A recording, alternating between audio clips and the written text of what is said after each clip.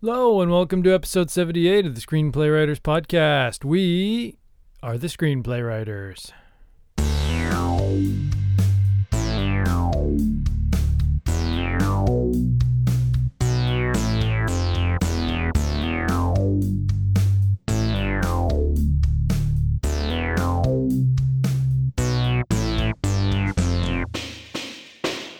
Hello and welcome to episode 78 of the Screenplay Writers Podcast, the only podcast by, for, and about screenplay writers. We're your hosts. I'm Ryan. Hey, I'm Nathan. And it's great to be back for another week in 2019. New year has upon us, writing 19 on all our checks we're sending out by mail. How's 2019 going for you so far, Nathan? Oh, it's going pretty awesome. Great. Yeah. It's a time for rebirth and a time for change, and yeah, the new year always brings up those sentiments for me. So yeah, I feel pretty good. Fantastic. Me too. All of those things at an equal level. Last week we talked with our new manager Nick, about some new projects we're working on. And a couple weeks ago, we talked about all the resolutions we had for the new year, which was to write 30 screenplays each this year.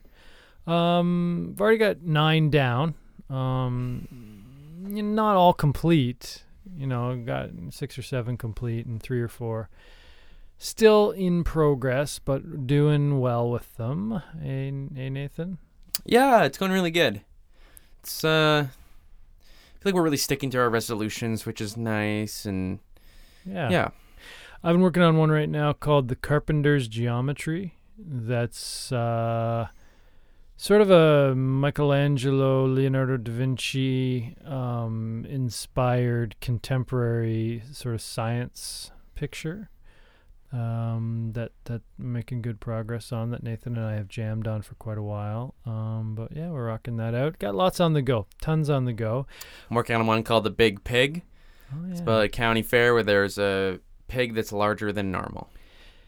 And that's a great one to lead us into this week's theme, The Big Pig, because this week's theme, we're talking about table reads. And why they're so important when you're doing a screenplay. Fundamental. Yeah. So Nathan, when you were writing The Big Pig, how did the thought of the table read inform your writing?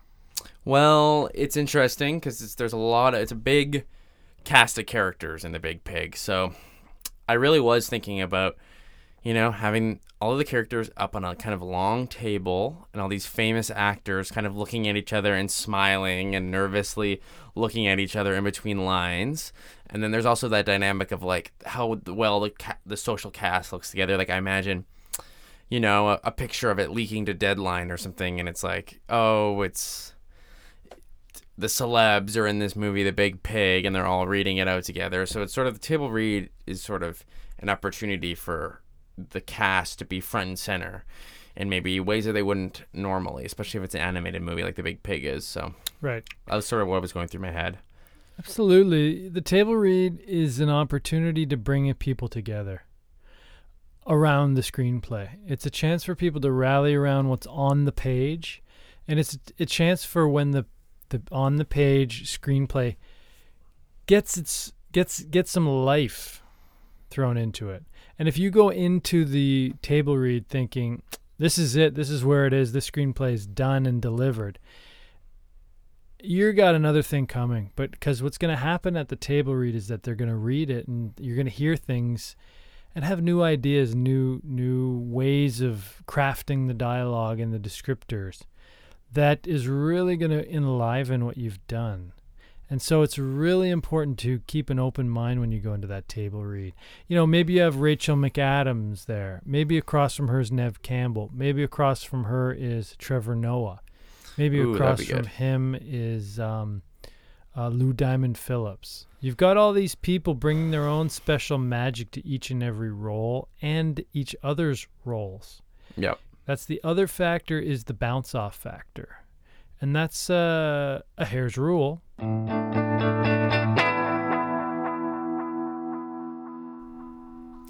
bounce off factor of the cast.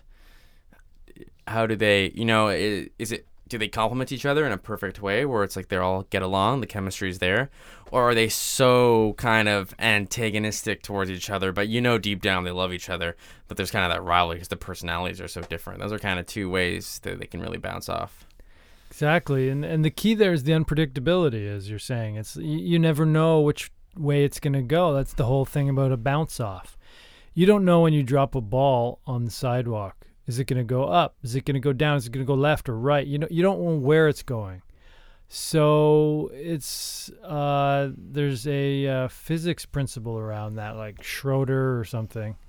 That's the same idea. You can't really predict ever where something is 100%. And it's just the same with the bounce off factor. You don't know where it's going to bounce off to, how characters and how actors and actresses are going to bounce off each other. You got to keep an open mind, and you've got to write for all eventualities. And that's why the table read is such an invigorating and important part of the process that you need to really plan for. Should be a major milestone in your screenplay script. The screenplay script is the script you write that maps out the various milestones of your screenplay writing. Absolutely. And that's why we really like to role play a table read, where Nathan and I will each play 5 or 6 characters. We'll read through our screenplays with different voices, pretending to be different celebrities, acting out the roles on the page. So Nathan might be Matt Damon as the Big Pig. I might be Emma Stone as Mrs. Krabbleworth. And that kind of thing. So you're channeling Emma Stone while you read the part on the page. It adds a layer of complexity to it that is really vibrant and engaging. Yeah, it's really fantastic, isn't it? Hon, it is.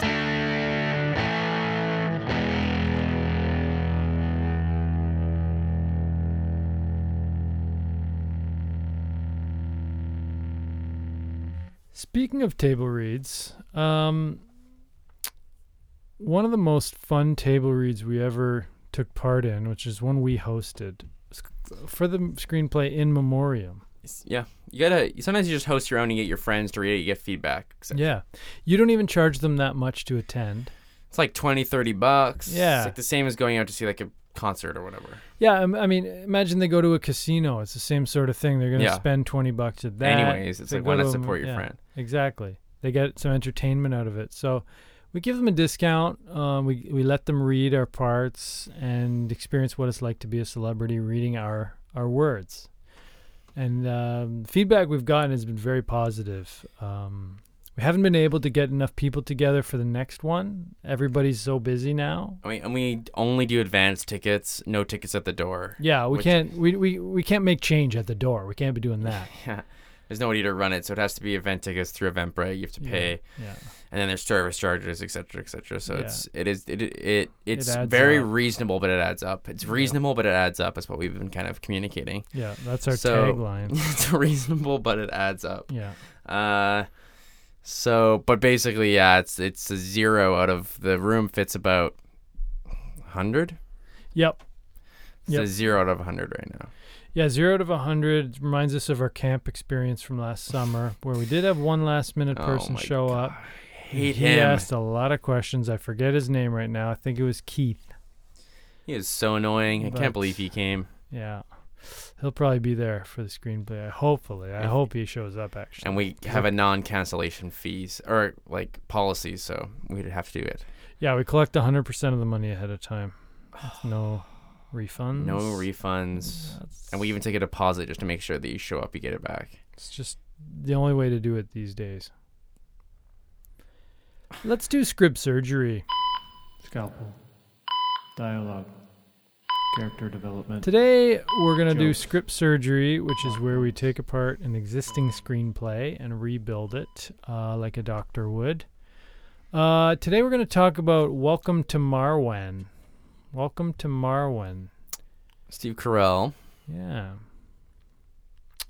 It's out right now, contemporary screenplay. Plays with dolls, army men. Yep. Yeah, builds a world of his own as a way of going inside. Because Retreating.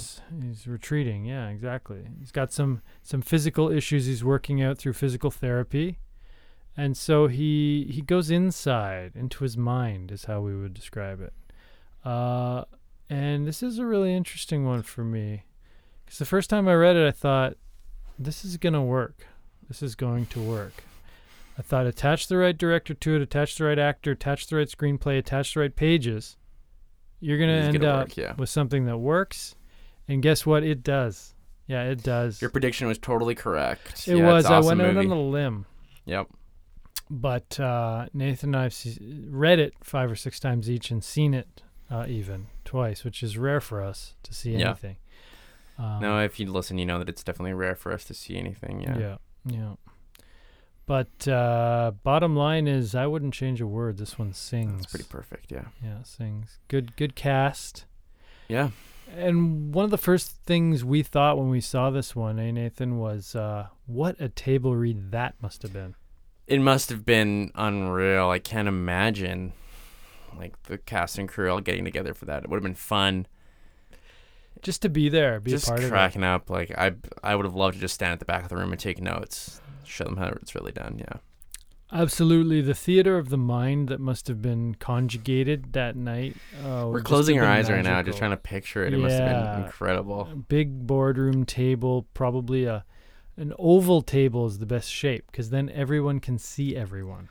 Unfortunately, with us, we've got tables, individual kind of dining room tables. Some people can't see each other and they're blocked, and it's sort of like they're spread out like restaurant style around the room, so it's like everyone's kind of like craning their neck to look over to the other table, whoever's speaking. So. Yeah, and we have like 12 TV trays that people use spread throughout the house. It's not that functional, but it's what we have. And then all we serve is just like dinner rolls.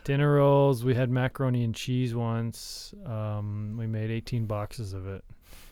And we had 17 left over. Oh, my God. We were eating that for a couple of weeks. Tried to put it back in the box, but you can't once it's cooked and there's a sauce on it. You can't really put it back in the box, can you? No, you got to use Tupperware. Yeah, which we ran out of. Yeah. Making our bars. Yeah, raw vegan power bars, which are selling like friggin' hotcakes, actually. Yep. But that's our take on Welcome to Marwen. In other words, see it. Bottom line, Ultimately. go see it. Yep. Great picture. Great screenplay, great picture. Let's do Logline Cage Match.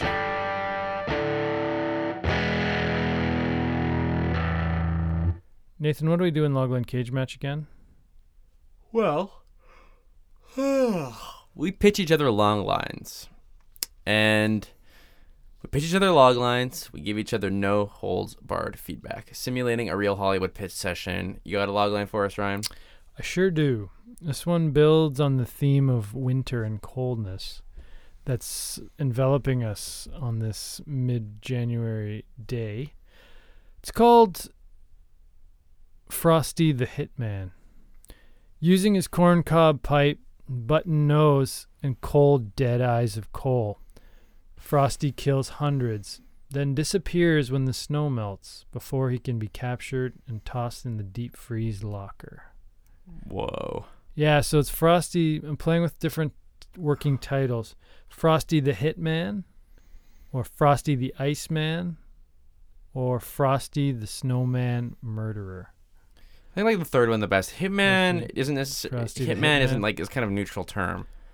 It's like good or bad, right? You can have good hitmans, just like a murderer. For sure. Yeah, it's true, because they're doing it just for the work. But he just... Yeah, exactly. He's not really this style in that movie. And also, he just escapes and, like, he doesn't melt or anything eventually. He melts in spring. He melts... Well, he disappears. We're not sure. Okay. In the first screenplay, we're not sure what happens to him.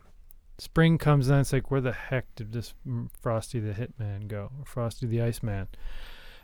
And then... Or Frosty the Snowman Murderer, yeah. Yeah. And then he comes back, though, next November, late November. Oh, okay. Same person? Same snowman. Yeah. And so he keeps showing up and disappearing. Some kids make him using the same nose, Is that what sort of gives him his life? Yes, it gives him his life, exactly, the magic. And then he melts in the spring and he's gone. So it's a basically foolproof, absolute made for sequel type of story structure. I basically hit gold with this one, okay?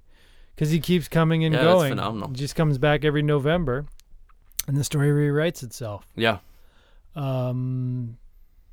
So that's that one. That's what I'm going to do with that. I'm probably going to work on that right now. Well, you should go for it. It's a great screenplay. All right. Well, thank you. I'm going to keep working on The Big Pig. Yeah, keep working on The Big Pig. It's making great progress. I think it's really quite hysterical screenplay. I would keep going with that. Maybe we'll pitch these to our manager Nick, next week if he's feeling better. Yeah, let's do that. All right. Well, that about does it for today's episode.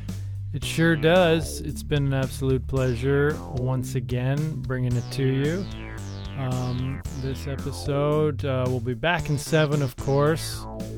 And until then, I would encourage you to keep your dialogue snappy.